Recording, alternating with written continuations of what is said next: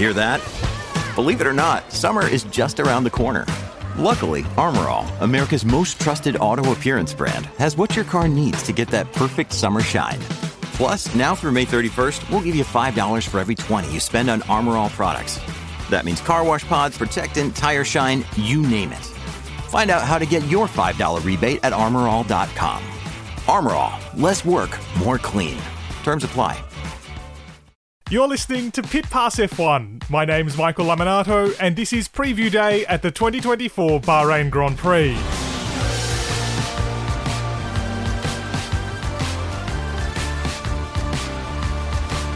Pit Pass F1 is brought to you by Evergreen Podcasts, and this week, the innuendo of pre-season testing is over, and this weekend in Bahrain we'll finally get the first true glimpse of the pecking order in Formula 1 for 2024. Is this Max Verstappen's championship to lose? The signs are very good for Red Bull Racing, but Ferrari continues to exude optimism that it could still make this season interesting. Most teams expect the field, at least behind Red Bull Racing, to be even tighter this year, particularly towards the back. That could be good news for the likes of Haas or Sauber moving forward. But for Alpine, the increasing worry is that it's set for a painful slide towards the back of the grid. But by far the biggest story of the day was the exoneration of Christian Horner after a lengthy investigation by Red Bull into allegations of inappropriate behaviour. After months of speculation over political machinations in the team, where does this leave Red Bull Racing? Let's find out from Chris Medland, your host in the paddock for this weekend's Bahrain Grand Prix.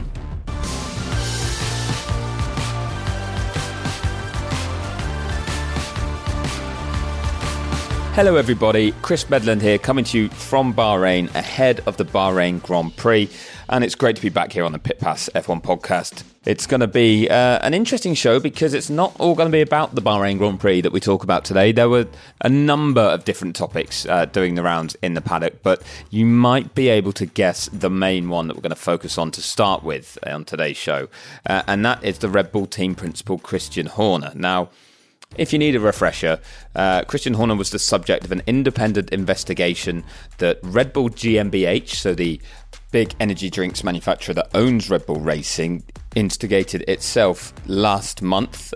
We got news of it as media at the start of February when it sort of came out that this investigation was going on, and then Red Bull acknowledged it itself as an overall company.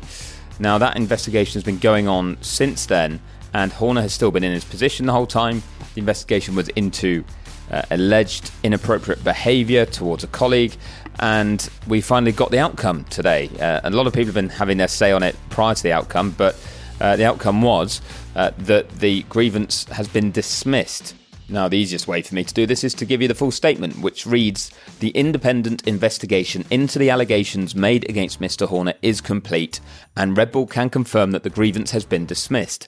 The complainant has a right of appeal. Red Bull is confident that the investigation has been fair, rigorous and impartial. The investigation report is confidential and contains the private information of the parties and third parties who assisted in the investigation, and therefore we will not be commenting further out of respect for all concerned. Red Bull will continue striving to meet the highest workplace standards." So, that's the statement that's come out. It came out shortly after Horner touched down, actually, in Bahrain, as far as I'm aware. He'd been flying during the day, and it was a bit of a strange situation where people were almost tracking his plane because they wanted to know when he would land, because they felt then was the most likely time that there was going to be some sort of outcome from this investigation. It appeared that there had been meetings taking place in Austria and potentially back in the UK as well, and that an outcome was ready to be publicly announced, but that obviously that wouldn't have happened with Horner in the air. So he's been cleared by Red Bull and by this investigation, and that does come off the back of some comments from other team members. Certainly Toto Wolff and Lewis Hamilton have had their say, and it's only fair to say that Hamilton's comments, he was asked directly during a question in a press conference, as was Wolff. That was last week for Toto Wolff during testing, but Hamilton was today.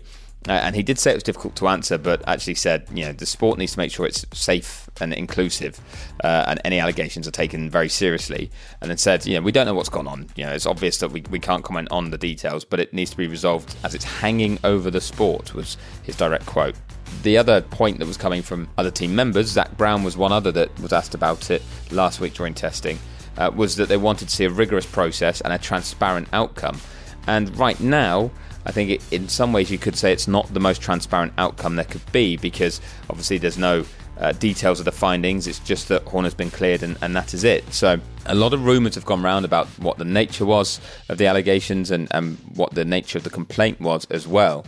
Whether we find that out in the coming days is going to be fascinating, actually. We'll see if Christian Horner during the rest of the week addresses them or wants to say anything or wants to put out a statement. We'll see if there is actually an appeal from the claimant as well, or if this is the end of the matter and that all parties want to draw a line under it. So we'll keep an eye out for that. But just one little twist to it as well is that somewhere it leaked out that this investigation was going on. It had already been taking place and nobody had said anything. But there was somebody within the Red Bull sphere of influence that wanted it to be known. So the fact that it did come out through the media was leaked suggests that somebody's not happy with either with Horner or the fact that he was even facing any allegations. Whatever it was that was the driving force there, that does suggest that there could be some awkward times ahead within the team directly in terms of where the main relationships are between the management hierarchy. So another one to keep an eye on as well. So a complex issue, but we at least have the outcome of the investigation now. Now, I should really turn my attentions to the Bahrain Grand Prix at this point, shouldn't I? Because we do have the season opening race nearly upon us.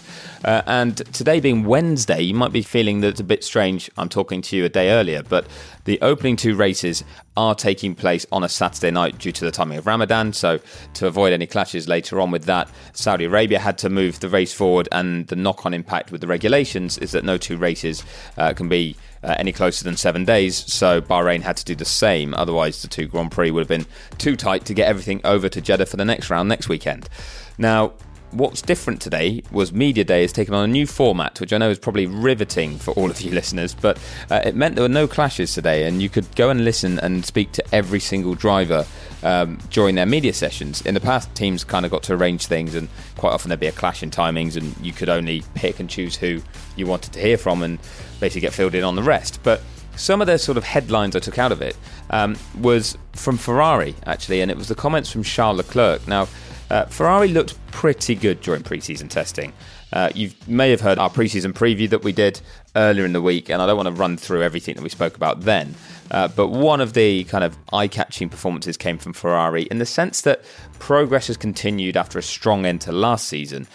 And something Charles Leclerc said really stuck today, where he said that the team has now learned and understands how to find performance with this generation and this philosophy of car.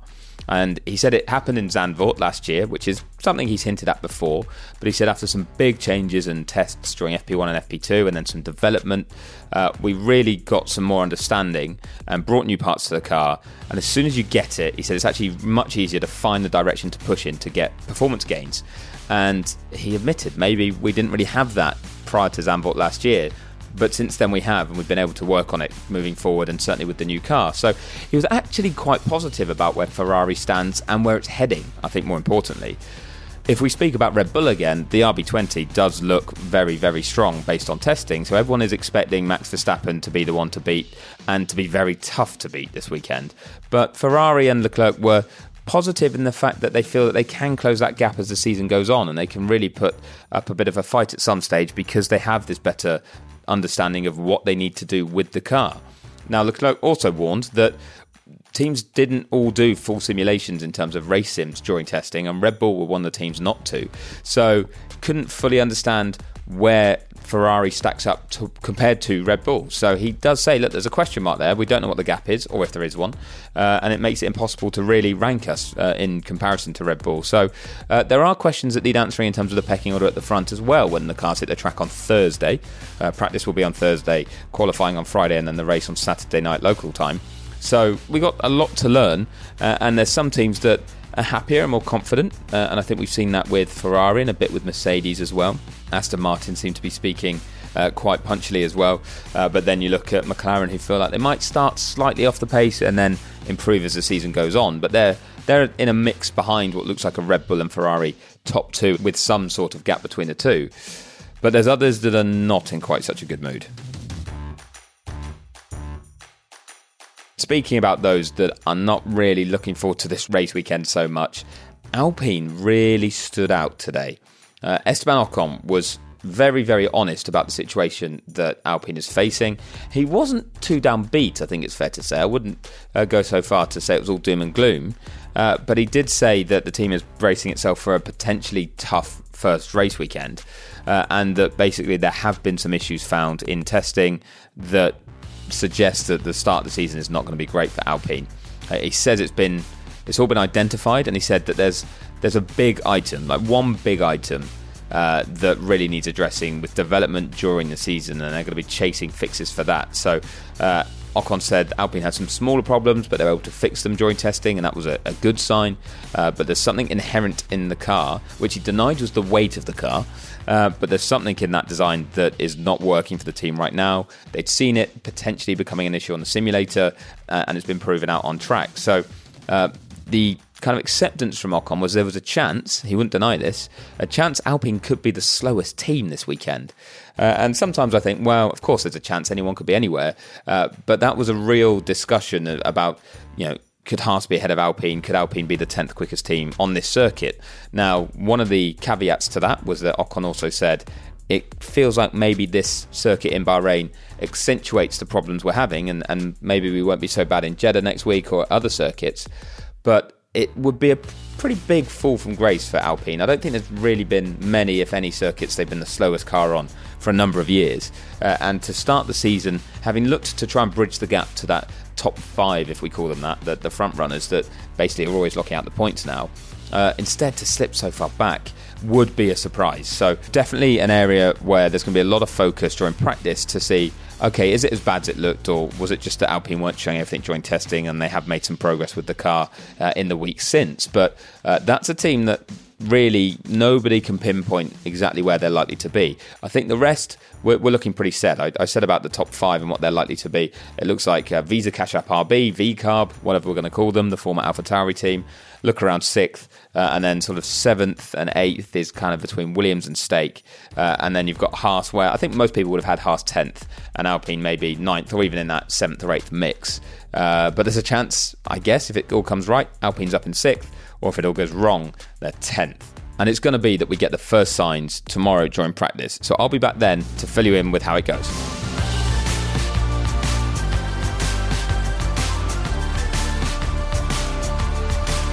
That was Chris Medland on the ground in Bahrain, and he'll be back tomorrow to bring us a wrap-up of practice day. You can find more from Chris on social media. Just check the links in the show description. And you can stay up to date throughout the Bahrain Grand Prix by subscribing to Pit Pass F1 wherever you get your favourite podcasts. And if you enjoy the show, we'd love it if you could leave us a rating and a review. You can also find us at pitpassmotorsports.com, where you can check out the Pit Pass Motorsports blog powered by Podium Life, featuring racing articles and motorsport industry news. Pit Pass F1 is an evergreen podcast. My name's Michael Laminato, and we'll be back with practice tomorrow.